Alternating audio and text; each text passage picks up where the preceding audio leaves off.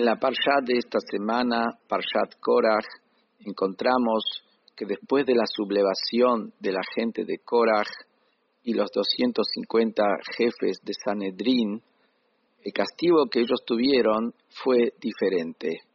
La gente que estaba, la comunidad de Korach, Adat Korach, con Datán y Abiram, recibieron un castigo que fueron tragados por la tierra, descendieron vivos a su tumba. Mientras que los 250 jefes de Sanedrín fueron incinerados por el fuego cuando ellos trajeron la ofrenda del incienso como les mandó Moshe Rabbeinu, y bajó ahí el fuego de Hashem, y nada más que Aharón es donde ese fuego ofrendó el incienso, el Ketoret de Aharón, mientras que el resto los incineró a las personas, a los 250 contendientes que estaban ahí rebelándose. Sabemos que los castigos de la Torá, Dios libre, son parecidos, similares a la acción que generó este castigo. Como dicen nuestros sabios, Bemidash Adam Modet Modedim Lo. En la medida que la persona se mide, se comporta, con esta misma medida lo miden desde el cielo. Está por un lado que hay una opinión que dice que el propio castigo o recompensa son el resultado directo de la acción de la persona, como diríamos que una persona siembra trigo y después le dan como parte del pago un porcentaje del trigo que él sembró. Y hay otra opinión que dice que no, que es como la persona siembra trigo y le pagan con dinero. Pero aunque sea que no es una consecuencia directa, pero sin embargo lo que se recibe del cielo es correspondiente, similar a la acción de la persona aquí. Y tenemos que entender por qué hubo algunos que fueron castigados con ser tragados por la tierra, descender a la tierra, y otros a través de ser consumidos por el fuego, como los diferentes comentaristas preguntan y explican. Hay una explicación simple con respecto a los que fueron tragados por la tierra, que es, ellos buscaban subir de categoría, ellos buscaban convertirse en Kohanim, buscaban anular los nombramientos de Moshe y generar nuevos nombramientos, querían subir para arriba. ¿Cuál fue la manera como Hashem les devolvió a su accionar negativo? Que los bajó para abajo al nivel más bajo que puede haber, que es, los mandó a la tumba vivos. Pero esto todavía no es suficiente para explicar, porque siempre vemos que nuestros sabios, cuando describen este descenso hacia abajo, hacia la tumba, lo describen siempre como que fueron tragados por la tierra, devorados por la tierra. Quiere decir que el tema no pasa nada más por ir para abajo, además que está el tema de que fueron para abajo, como el pasuk lo define, y Ardu, Haim, Sheolá, descendieron vivos a la tumba, pero además de eso nuestros sabios enfatizan que hay un tema de ser tragados y devorados. Y tenemos que entender qué tiene que ver eso con el accionar acá de ellos. Por el otro lado, está los que fueron consumidos por el fuego, los que trajeron el incienso, que ahí necesitamos entender cuál es el motivo que fueron consumidos por el fuego. Y más aún, que el pasuk nos dice que Hashem manda guardar esas sartenes donde estuvo el Ketoret y que con esas sartenes enchapen el altar para que eso sea una señal de lo que ocurre con aquellos que se rebelan contra la Kehuná, que no reconocen a los Kohanim, a los sacerdotes. Y acá tenemos que entender qué tiene que ver eso que fueron incinerados por el fuego con el hecho de que eso es una señal para lo que discuten contra el sacerdocio. Es verdad que como ellos trajeron un fuego profano porque ellos no eran Kohanim, entonces esa ofrenda de incienso de Ketoret era Eish Zará, era ajena, y por lo tanto se les devolvió de la misma manera con un fuego que los consumió. Pero eso no tiene que ver con el pecado esencial de los 250 líderes y jefes de los Sanedrim. El pecado esencial de ellos fue que Nejleku a la Kehuná, que ellos pelearon, disputaron y discutieron contra el sacerdocio de Aarón y sus hijos. Entonces, y eso fue, como dice ahí los Jajamim, y Rashi también lo trae, que por eso se puso las sartenes enchapando el altar como señal de aquellos que pelearon contra la Kehuná. ¿Qué tiene que ver eso, el pelear contra la Kehuná, con el hecho de haber sido devorado con el fuego? Devorado con el fuego, porque era un Ketoret, parece como que es un tema tangencial. Lo esencial de ellos era que discutieron con los Kohanim, contra la santidad, no reconocían la santidad de los Kohanim, de Aarón con sus hijos. Entonces, tenemos que entender por qué fueron ellos consumidos por el fuego. ¿Qué tiene que ver eso con que pelearon contra la Kehuná? Pelear contra la Kehuná, ¿qué tiene que ver con ser devorado por el fuego?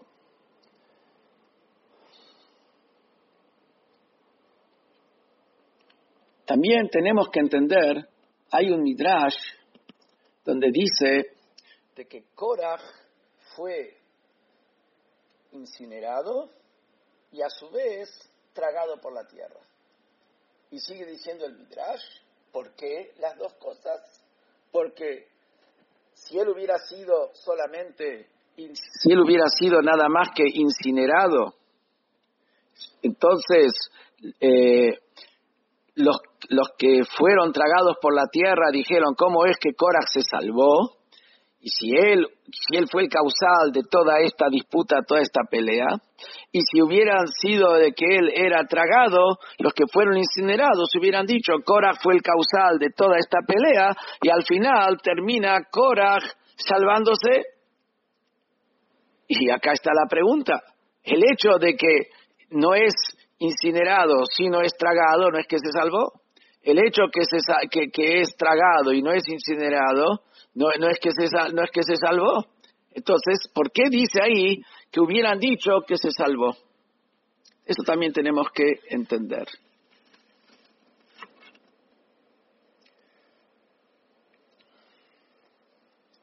Bueno, vamos a entender todo esto explicando antes en qué consistió la revuelta de Korach y el argumento central de Korach.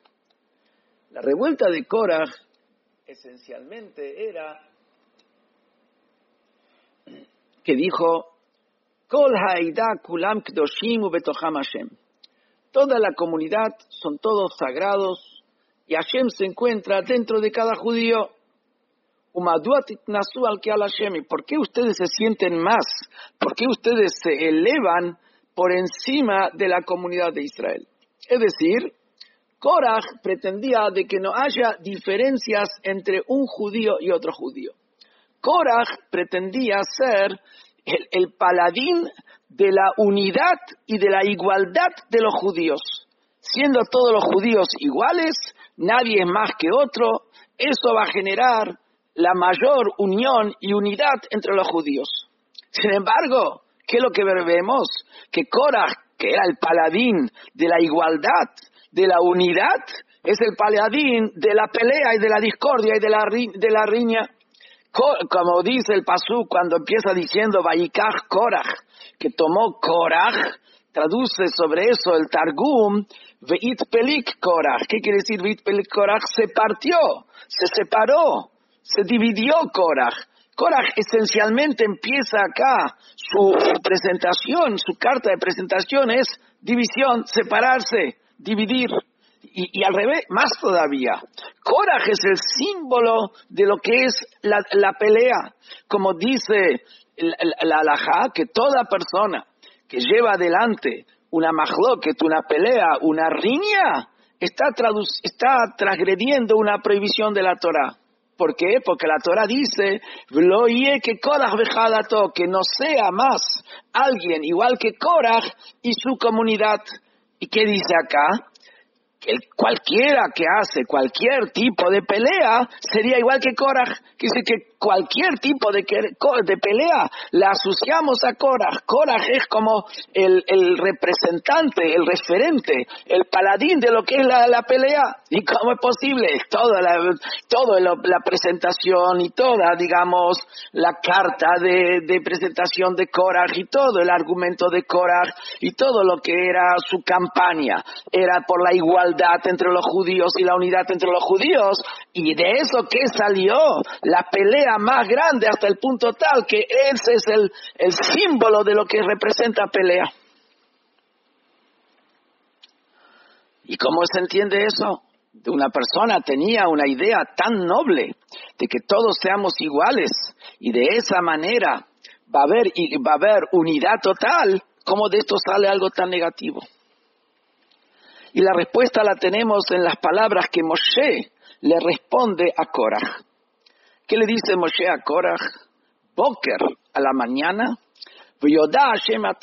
a la mañana Dios va a hacer saber, va a dar a conocer, mañana a la mañana va a dar a conocer Dios quién es el elegido de Él, quién es el que está, con quién está Dios, quién es el avalado por Dios, quién es el que realmente es el nombrado por Dios. Y dice Boker, a la mañana. Sobre eso dicen los Jajamim, y lo trae también Rashi. ¿Por qué enfatizó que esto va a ser a la mañana? Dijo, podía haber dicho directamente, Hashem ya va a dar a conocer quién es el elegido, quiénes son los Kohanim, quiénes son los líderes. ¿Por qué dice a la mañana? Con eso de la mañana le estaba respondiendo a Korach. ¿Qué es la mañana? La mañana es un momento que una persona no lo puede mover. Es cuando sale el sol al día siguiente. ¿Y qué le quiso decir Moshe? ¿Y qué le dijo Moshe con esto a Korach? Que Hashem definió límites en el mundo. Hashem definió, está Vayere, Vayboker, está la noche y está la mañana. Definió este límite. Dice también el pasuk, Vayavdel Elohim ben Haor ben Hachoshech, que Dios separó entre la luz y la oscuridad. Definió el límite de luz y oscuridad. Así también definió el límite entre el pueblo de Israel y las naciones del mundo. Así también Dios separó a Aarón del resto de los judíos, como dice el pasuk, Vayavdel a Aarón leakdisho kodesh kodashim, que separó a Aarón para santificarlo, que Aarón sea el santo entre todos el más santo de todos los santos. ¿Qué es este concepto que le dice Moshe a Korach? Mira, Dios puso límites y le dijo, igual como vos no podés cruzar estos límites, no podés cambiar estos límites, no podés mezclar estos límites, no podés alterar estos límites, así tampoco no podés alterar el límite, quién es un Cohen, quién es un Leví, cuál es la función de cada uno. Y la pregunta es, ¿por qué justamente es así? ¿Por qué es así que hay límites y hay barreras, digamos de alguna manera, divisiones entre uno y otro, como hay del día y la noche, como está entre Israel y las naciones, y como está Aarón, los Kohanim y el resto del pueblo? Y la explicación de ello es que dice en la Mishnah, con 10 dichos, Be'asara ma'amarot nibra ha'olam. Hashem creó el mundo con 10 dichos de él, con 10 fuerzas, con 10 energías divinas fue creada el mundo. Como dice ahí la Mishnah, que lo podía haber creado con una sola, pero él, sin embargo, la creó con 10. ¿Qué es este concepto que la podía haber creado con una y la creó con 10? El concepto de que las creó con 10 es, al crearla con 10 diferentes energías y fuerzas vitales, 10 canales específicos, 10 dichos específicos diferentes, Hashem le asignó a cada creación una característica específica. Fue creado por una energía divina diferente. Recibió capacidades, recibió una conformación, recibió características específicas, que esas características específicas son en aras de que esa criatura específica cumpla con su función específica que tiene que cumplir. ¿Qué quiere decir? Cada creación tiene una función específica y esa función específica tiene que ver con su carácter, con las características que tiene. Y cuando la creación, la criatura, cumple con esa función específica de acuerdo a su carácter específico, entonces ahí es que se logra el objetivo, se logra la integridad. Como dice acá el Pasuk, Vayere Vayboker, Yom Echad, hubo la noche, hubo la mañana, un día. ¿Qué quiere decir? ¿Cuándo tenemos un día? ¿Cuándo tenemos un día completo? Un día completo lo tenemos cuando está esa parte del día y ese tiempo, ese momento del día que tiene que ser noche y está ese momento del día que tiene que ser mañana, que tiene que ser luz, que tiene que ser directamente día en el concepto de luz. Ahí es donde tenemos un día. Si tenemos nada más que noche o si tenemos nada más que día, no tenemos un día. Necesitamos tener el compuesto de todos los elementos y que cada uno en su tiempo y en su lugar cumpla con la función específica que tiene que cumplir. Igual como encontramos nosotros que en el mundo hay diferentes criaturas que fueron creados con diferentes características y el objetivo es que sean creados, cada uno se conduzca de acuerdo a su característica y si no se conduce de acuerdo a su característica y trata de asumir la característica del otro, genera ahí una confusión y genera un altercado en todo el orden de la creación. Así también encontramos que en el nivel de la santidad que hay en el mundo, porque en el mundo hay creación y después tenemos un nivel superior a la propia creación que es la santidad que hay en el mundo, también ahí ocurre exactamente lo mismo. Tenemos santidad en lo que hace al tiempo, tenemos santidad en lo que hace al espacio y tenemos santidad en lo que hace a las almas. Y en eso cada uno tiene su característica. Encontramos que hay diferentes niveles y diferentes situaciones que cada uno tiene su característica específica y cada uno tiene que cumplir su característica específica. Por ejemplo, tenemos primero en el espacio tenemos la tierra de Israel, después tenemos el Jerusalén, como dice la Mishnah, hay 10 niveles de santidad en el mundo hasta llegar al nivel del Kodesh HaKodashim. Hay diferentes niveles y cada nivel en el espacio es su nivel específico y tiene que cumplir con su función específica. Lo mismo también tenemos en el tiempo, tenemos los días de semana, tenemos el Shabbat, tenemos el Yom Tov, tenemos lo que es un Yom Kippur. En el año también tenemos días de santidad específica, donde día tiene su santidad que otro día no tiene. Cada uno tiene santidad específica. Y lo mismo también a nivel de alma. Tenemos Kohanim, Leviim, Israel, que son diferentes niveles de santidad. Y en los propios Kohanim tenemos un Kohen Hediot, un Kohen simple, hasta llegar dentro de Kohen Gadol, que también hay diferentes niveles de Kohen Gadol, al nivel más alto de Kohen Gadol de sumo sacerdote. Y de la misma manera, como dijimos antes en el mundo, que en el mundo cada creación tiene su característica específica y la integridad se da cuando cada uno cumple con la función específica de acuerdo a su característica, así también es en el mundo de la santidad.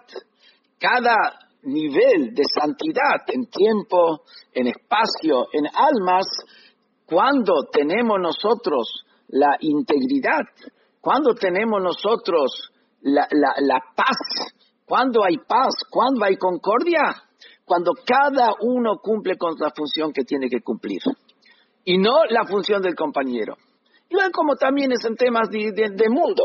Cuando tenemos paz en el mundo, cuando nadie intenta quitarle al otro lo que es del otro. Cuando nadie intenta ocupar el espacio del otro. Cuando nadie intenta arrebatarle al otro lo que pertenece al otro. Entonces no tenemos guerras, no tenemos peleas, no tenemos ningún tipo de disputa. Así también es a nivel espiritual. En los diferentes niveles de santidad que hay, en espacio y en alma, cuando es de que hay shalom, cuando es de que hay paz cuando cada uno cumple con su función, la específica de él, y no cuando intenta invadir el espacio y usurpar el espacio, apropiarse del espacio del nivel de otro. Pero este nivel de paz, donde cada uno, cuando cumple con su función específica, ahí hay armonía, cuando uno no se mete con el otro, ahí hay armonía, es un nivel de paz todavía que es una paz figurada. Pero no es el verdadero concepto de paz y unidad. ¿Por qué? Porque acá es verdad que todo funciona en armonía, pero no es el verdadero concepto de la paz y la unidad porque no hay una interacción entre uno y otro. Que cada uno cumpla con su función específica sin meterse con el otro, genera de que no haya beligerancia, genera que no haya peleas, pero eso no implica de que hay una verdadera paz. Es una paz figurada y no está la perfección de la unidad. ¿Cuándo es que se da la perfección de la unidad y de la paz? Cuando cada uno cumple, además de cumplir con su función específica, cada uno de su función específica influencia, aporta y complementa a la función específica del otro. ¿Qué quiere decir? Cuando hay una interacción entre uno y otro, que esto no implica una usurpación del otro, implica una complementación del otro.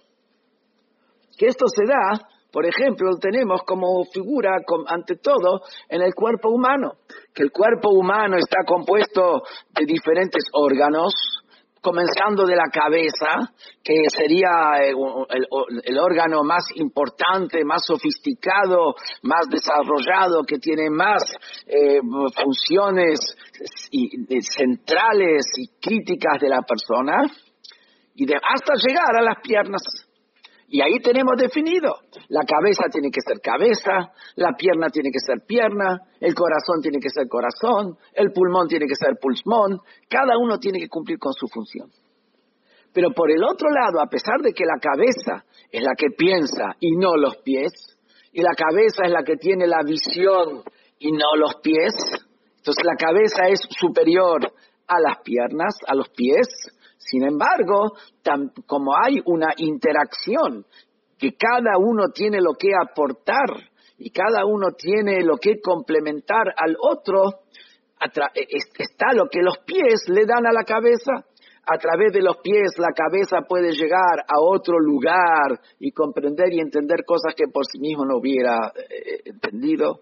A través de los pies la cabeza puede estar a una altura mayor, estar parado a una altura más alta. A través de los pies también puede a veces sacar de una vena de los pies y eso le permite mejorar la salud de la persona y también la salud de la cabeza. Vemos que los pies aportan, influencian positivamente también a la cabeza. Y así es como ocurre cuando todos los órganos, cada uno cumple con su función y todos interactúan. Ahí tenemos un cuerpo sano, un cuerpo completo, un cuerpo íntegro. Que así dice también el Alter Rebbe, lo mismo ocurre con el pueblo judío como pueblo.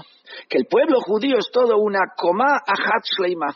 Es todo una estructura donde tenemos quienes son los Rosheihem, las cabezas, tenemos los aguateros, tenemos los leñadores, tenemos los 10 diferentes niveles, o en términos más generales, tenemos los Kohanim, tenemos los Leviim y tenemos el Israel. Y cada uno tiene lo que da y lo que influencia y lo que aporta al otro. Como vemos nosotros la interacción que hay entre Kohanim y Israel en diferentes cosas, en los korbanot, y lo mismo también lo que vemos en el tiempo, que es verdad de que el día Shabbat es Shabbat y no es día de semana, y el día de semana es día Shabbat, pero sin embargo como uno se prepara en la semana, así va a ser su Shabbat, y después de acuerdo al Shabbat, eso tiene un impacto y trae la bendición para toda la semana. Así también en lo que tiene que ver con el espacio de que del Bet HaMikdash salía santidad al mundo entero y también de las cosas del mundo se construyó el Bet HaMikdash.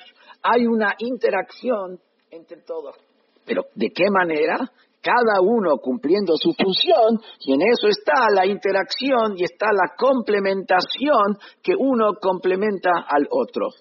Pero cada uno, ¿cuándo puede complementar uno al otro? Cuando cada uno es lo que él tiene que ser, entonces complementa al otro y recibe del otro lo que tiene que recibir del otro. Pero tiene que darse que primero él es lo que él tiene que ser, y entonces puede complementar y puede recibir.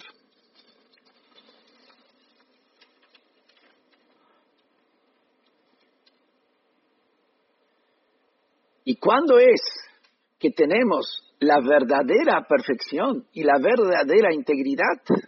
Cuando están todos.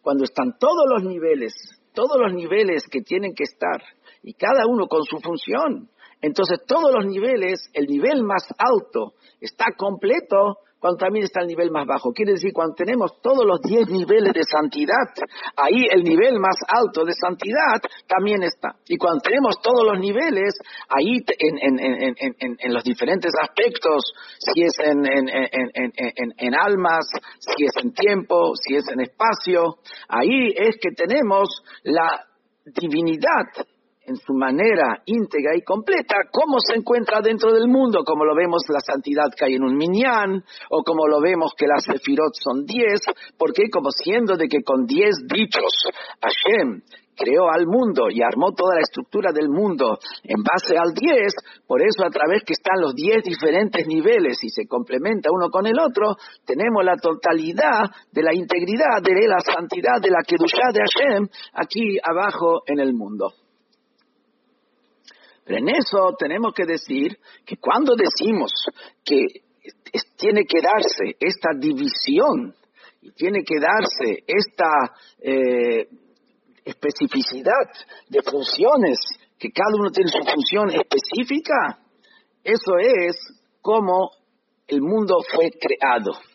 Pero si vamos nosotros a la fuente, arriba, hasta llegar a la esencia de Hashem, en lo alto, previo a la creación del mundo, ahí no hay diferentes niveles y separaciones. Al revés, ahí estamos hablando de la unidad absoluta de Hashem, que Hashem no tiene, Chas v'Shalom, ningún tipo de definición, ningún tipo de descripción, ningún tipo de estructura, ningún tipo de atributo que le podemos atribuir a él. Es la abstracción de todas las abstracciones. Ahí es la unidad en esencia. Pero esa unidad en esencia es como está arriba. Y esa unidad, no como está aquí abajo. Esa es la unidad. Acá abajo el objetivo es justamente introducir la santidad dentro del mundo, y de manera tal que cada aspecto del mundo que fue creado con 10 bichos, con cada uno tiene su función y su característica, sea utilizado como corresponde para la santidad. Ahí el objetivo es al revés, estar dentro de los aspectos que conforman al mundo, que el mundo está conformado por diferentes niveles, diferentes aspectos. Hay tiempo, hay espacio, que están conformados por diferentes limitaciones, esto es este, oeste, norte, sur, arriba y abajo, el tiempo pasado, presente y futuro, etcétera. Estamos hablando siempre entonces de que en el mundo ahí tiene que estar las diferentes facetas, y cada uno cumpliendo su función y de una manera de interacción, pero en la esencia misma de Hashem, ahí en la unidad es total y absoluta, y no hay lugar para un concepto así de interacción, porque no hay dos, es en la unidad absoluta, abstracta, total. Esa unidad absoluta de alguna manera se refleja también aquí en la tierra, que eso sería en el lugar del Kodesh HaKodashim, que era el lugar más sagrado de la tierra, ahí el lugar del Aarón, donde se encontraba el arca con las lujot, con las tablas de la ley recibidas en el monte Sinaí por Moshe. Ese lugar sabemos que no ocupaba lugar. ¿Qué quiere decir el lugar no ocupaba lugar? A pesar de que el ambiente, el recinto donde se encontraba el arca tenía un ancho de 20 amot, de 20 codos, y el arca tenía una extensión de 2 codos y medio, lo que quiere decir de que de los 20 codos el arca ocupaba 2 codos y medio, quedaban libres del arca 17 codos y medio.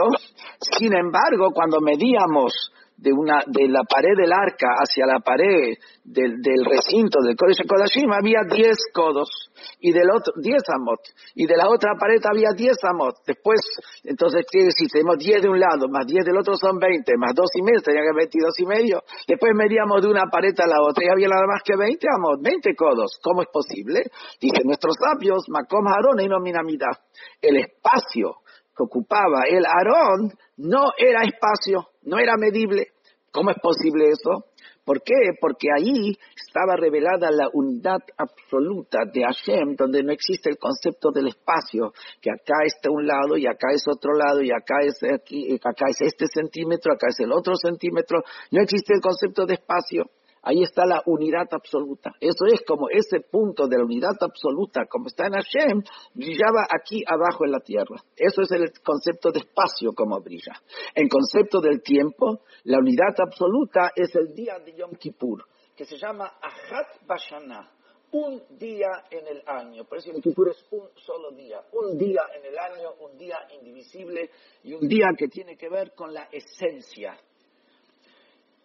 Y después está, en almas, hay un solo Kohen Gadol. No podía haber más de un Kohen Gadol, un solo Kohen Gadol. ¿Qué quiere decir un solo Kohen Gadol? ¿Por qué? Porque la unidad de Hashem, donde no hay lugar para otro, es un solo Kohen Gadol. Cuando el Kohen Gadol, en el día de Yom Kippur, entraba al Kodesh HaKodashim, de ahí enviaba la fuerza para todo el pueblo de Israel, que está compuesto de diferentes niveles, que pueda haber interacción y complementación de uno con el otro, porque en ellos recibían de la unidad esencial del Kohen Gadol en el Kodesh HaKodashim, en el día de Yom Kippur, de ahí recibían para que pueda haber unidad dentro de lo que es el mundo, que es la interacción y la complementación. Pero esa unión, ese nivel de unidad absoluta, en el mundo en realidad recién se va a revelar cuando venga el Mashiach. Antes esto está nada más que arriba, y también pero recién se va a revelar cuando venga el Mashiach. Porque cuando venga el Mashiach, dice el Pasuk en Yirmiyahu, que cuando venga el Mashiach no va a enseñar uno a su compañero, todos me van a conocer a mí. Cuando venga el Mashiach, ahí se va a revelar la esencia de Hashem. Y cada uno, sin excepción, va a captar la esencia misma de Hashem. Y siendo que cada uno va a captar la misma esencia de Hashem, no va a haber que uno recibe del otro. Entonces recibe la esencia, más que la esencia no hay, está recibiendo la esencia está todo, la esencia es la esencia. Entonces todos van a tener la esencia, ahí va a haber, en ese punto va a estar revelada, al estar revelada la esencia de Hashem, que ahí es la unidad absoluta y total, en ese punto se va a dar ese concepto de unidad donde todos van a estar en el mismo nivel. ¿Por qué van a estar todos en el mismo nivel? Porque todos van a captar la esencia misma de Hashem. Y esto nos explica un dicho que dicen los Jajamín, que Korach era piqueaj. Korach era inteligente. Marra al-Ishtutze. ¿Qué vio para hacer esta estupidez? Y la pregunta es, ¿dónde vimos que antes que Korach era inteligente? Y después del otro lado, y si es inteligente, ¿por qué decimos que hizo una estupidez? ¿Qué es el concepto de Jajam? Piqueaj. Jajam, el piqueaj es, como dicen los sabios, Eizu Jajam Aroet Anolat. El sabio es el que puede ver el futuro. ¿Qué quiere decir el que puede ver el futuro? El que cuando mira algo que está en el presente, logra penetrar, logra profundizar y logra entender qué es lo que hay escondido acá detrás. ¿Qué es lo que hay escondido? No mira nada más que superficialmente. Ve lo que está escondido y que eso que está escondido finalmente va a desarrollarse y terminar de tal o cual manera en el futuro. Eso es lo que pasó con Korach. Lo que Korach vino y dijo, todos son sagrados, ¿y por qué uno es más que el otro? En esencia, que es Korach sí profundizó y vio que en esencia es todo una sola cosa. Pero que él se equivocó. ¿Por qué se equivocó? Porque ¿dónde es toda una sola cosa? La esencia de Hashem arriba, no aquí abajo en la tierra. Él profundizó, pero se equivocó donde estaba mirando, se equivocó donde estaba comprendiendo. En la esencia de Hashem es toda una sola cosa. En la tierra no es una sola cosa. Fueron creados con 10 dichos. Basara Mamarot Nibra Olam. En el mundo futuro va a ser toda una sola cosa. Pero ahora no lo es. Pero ¿qué ocurre? Cuando vos pretendés traer ese nivel de unidad donde... ese nivel de unidad donde no hay división, ¿cuál es el resultado? El resultado es lo que pasó, que se quemaron, que se incineraron o se fueron tragados por la tierra, descendieron y fueron tragados por la tierra. ¿Qué quiere decir eso? Cuando nosotros tomamos una persona, por ejemplo, que no es un Cohen, y decimos, todos son Kohanim. ¿Por qué decimos nada más que los Kohanim pueden traer una ofrenda en el templo? Cada judío puede traer una ofrenda en el templo. No discriminemos. Démosle para todos la oportunidad. Pero ¿qué ocurre? Esa persona que está en un nivel, que tiene una capacidad y tiene ciertas condiciones, que su alma, su neshama, su alma puede recibir X fuerza divina y no tiene la capacidad de recibir esa fuerza divina que está en el momento que se trae una ofrenda, un corbán en el Beit HaMikdash. Cuando él va a traer su ofrenda en el Beit HaMikdash, ¿qué va a ocurrir? Vamos a una palabra grosera, va a recibir una descarga, no es así, pero va a recibir una descarga de divinidad que él no lo puede soportar. Una descarga que no puede soportar. Cuando está recibiendo una descarga que no puede soportar, ¿cuál es el resultado? El resultado es que se genera fragmentación.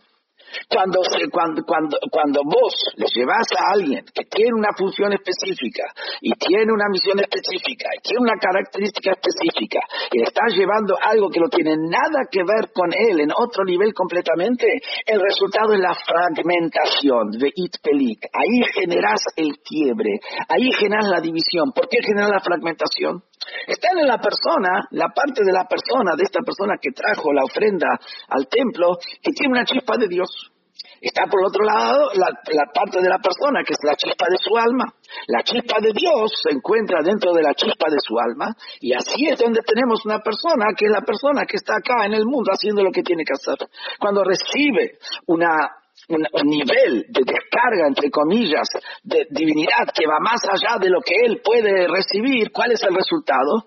La chispa divina se va de su lugar. ¿Qué quiere decir? La chispa divina, como no lo puede contener, porque se encuentra dentro de un cuerpo, se sale de ese cuerpo y para fusionarse arriba en su fuente, en ese nivel de esa divinidad que totalmente la supera, y entonces se desengancha completamente de su cuerpo.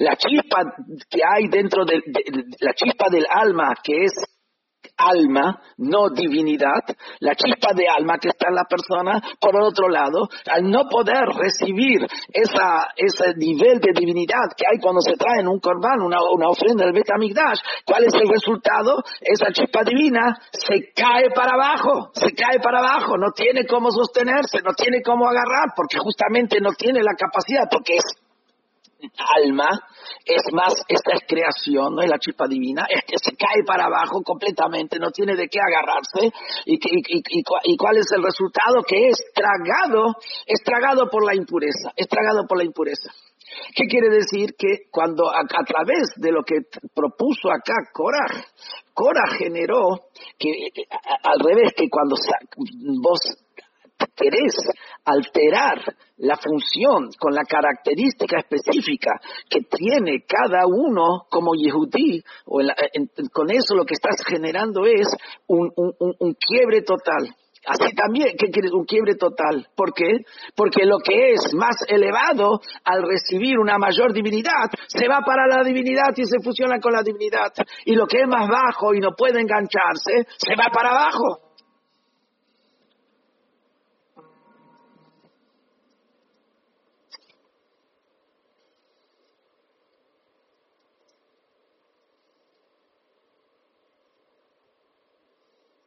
Entonces, ¿qué es lo que ocurre? Cuando también acá, en el momento de que viene Korah y dice, Kol Haidá Kulam Kloshim, son todos sagrados, todos tienen el nivel de santidad. ¿Qué es lo que ocurre? Cuando vos querés traer ese nivel de unidad, de divinidad que va más allá del nivel específico que cada uno tiene, como fue creado por Hashem, ¿qué generás? Que aquella parte, que aquel segmento de los Yehudim, de las almas, que es un segmento más elevado, de mayor santidad, se va para arriba. Y aquel segmento de Yehudim, que es un nivel más bajo de santidad, se va totalmente para abajo. ¿Qué quiere decir? Los 250 que trajeron el Ketoret, que trajeron el incienso, eran gente de nivel.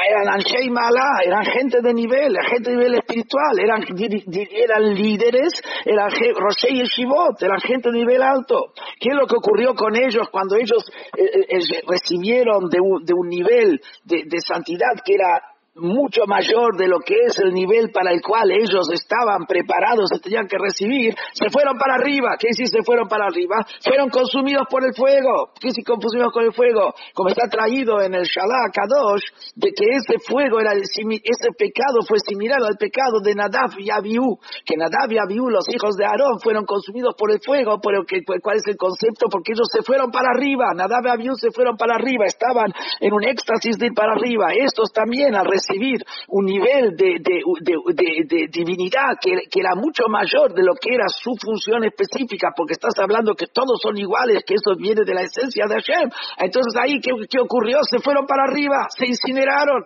Por el otro lado, Datán y Abiram, que ya los conocemos, tienen un prontuario todavía desde la época de Moshe Rabbeinu, que eran Reshaim, me refiero cuando Moshe Rabbeinu era un chico, que era un joven, que era Reshaim, eran malvados, y así la gente que estaba con ellos eran gente de un bajo nivel, eran pecadores, no como los 250 que eran Roshei Yeshivot. Estos, ¿cuál fue el resultado? Cuando recibieron un nivel de divinidad que no era para su nivel, se fueron para abajo, fueron tragados totalmente por la clipa, fueron tragados fueron tragados por la impureza. Por eso, ¿qué es lo que ocurrió? Se fueron tragados por la tierra, fueron a la tumba en vivo, se fueron tragados tragados al lugar de la muerte, que es el Shalosh Klipot Atmeot, las impurezas totales, como sabemos que también en las impurezas totales, para que existir necesitan tener algo de divinidad, pero esa divinidad está tragada por ellos, está totalmente tragada. ¿Sí? ¿Por qué? Porque ahí no se puede, está absorbido totalmente por la impureza.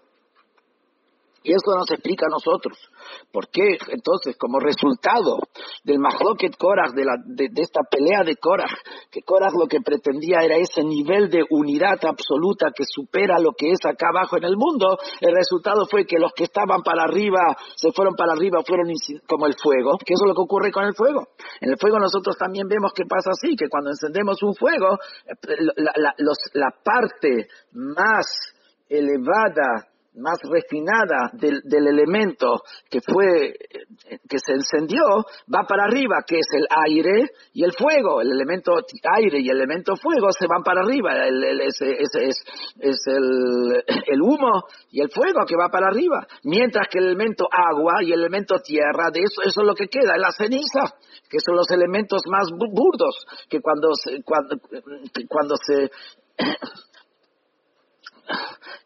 se incinera, el resultado es ese, que los elementos más elevados van para arriba, los elementos más bajos van para abajo. Entonces así también ocurrió acá, que los elementos más bajos fueron para abajo, por eso esos fueron enterrados. ¿Qué pasó con Korach? Korach, ¿cómo fue el que incitó todo eso? Korach fue el que generó todo eso. Por eso, ¿qué pasó con Korach? Con Korach, ¿cómo dicen los Jajamim? Los Jajamim dicen de que Korach fue incinerado su alma fue incinerado por el fuego. Su cuerpo quedó intacto. Y el cuerpo intacto fue rodeando, fue como se dice, cayendo, fue revolviéndose hasta llegar al pozo donde se encontraban aquellos que fueron tragados. ¿Qué es lo que vemos? La parte superior de Korach, que es el alma, se fue para arriba, fue incinerada con el fuego. La parte inferior de Korach se fue para abajo, se fue el cuerpo, que fue para allá abajo. Y por eso dice, si Korach lo hubiera nada más que sido tragado por la tierra, entonces los superiores hubieran dicho, ¿por qué la parte superior de Korach se salvó? Si Korach es el que generó que la parte superior se arruine porque se fusiona y se fue para arriba, ¿y por qué Korach no fue para arriba? Sí, por eso sí, ¿por qué salvó la parte superior?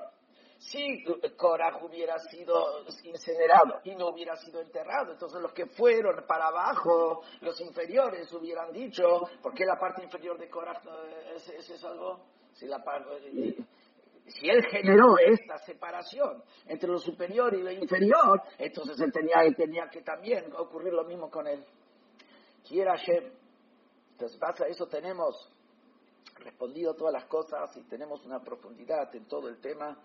Y de acá también sacamos la lección, que es que muchas veces, más aún cuando decimos hoy en día que siempre se habla en aras de la igualdad, y hablando del aras de la igualdad, se quiere quitar la diferencia que hay entre el hombre y la mujer, la diferencia que hay entre el pueblo de Israel y las naciones del mundo, se quiere confundir en lo que tiene que ver con los aspectos de cuál es la fe judía y qué es la Torá, y qué es lo que vemos, de que de eso, de generar toda esa mezcolanza total, sin tener claros los límites y las capacidades y funciones que Hashem le dio a cada uno, de eso lo que sale, no es que sale de eso una mayor unidad, no es que sale de eso una mayor integridad, por el contrario, esto lo único que trae es una confusión, y esto lo único que trae discordia, y cuando cada cosa tiene su espacio, tiene su lugar, interactúa aportando de lo suyo y recibiendo de lo otro, es ahí donde se logra la verdadera integridad. Pero para eso eso tiene que tener cada espacio su propio lugar y claramente hay que mantener los límites entre uno y el otro. Igual como tenemos, si queremos nosotros servir agua y vamos a poner el agua sobre el fuego directamente, vamos a apagar el fuego, necesitamos poner el agua dentro de una pava, entonces ahí tenemos lo que separa entre el agua y el fuego, pero eso permite que el fuego tenga una influencia positiva sobre el agua. Así también lo que la Torá, que sus caminos son todos caminos de Shalom y sus caminos Drajea Darjei Noam son caminos agradables, Unetivotea Shalom y son paz. Todos los caminos de la Torá son justamente para que cada uno cumpla de manera íntegra con su función y no solamente cumpla su función, sino también que esté la paz verdadera donde cada uno aporta uno al otro, hasta que cuando vamos a llegar a la época del Mashiach, y cuando llegue el Mashiach ahí no va a haber competencia y no va a haber guerra, y todos van a conocer a Hashem y todas las naciones del mundo van a volcar a un solo idioma para procurar el nombre de Hashem. Pensar que también ahí va a haber Yehudim y no Yehudim, porque el pueblo judío no opina que todos tienen que ser judíos para llegar a la perfección. No es así, está Yehudim y no Yehudim, cada uno cumpliendo con su función, pero todos van a conocer a Hashem, que esto sea de inmediato, pronto, Keinti Elanu.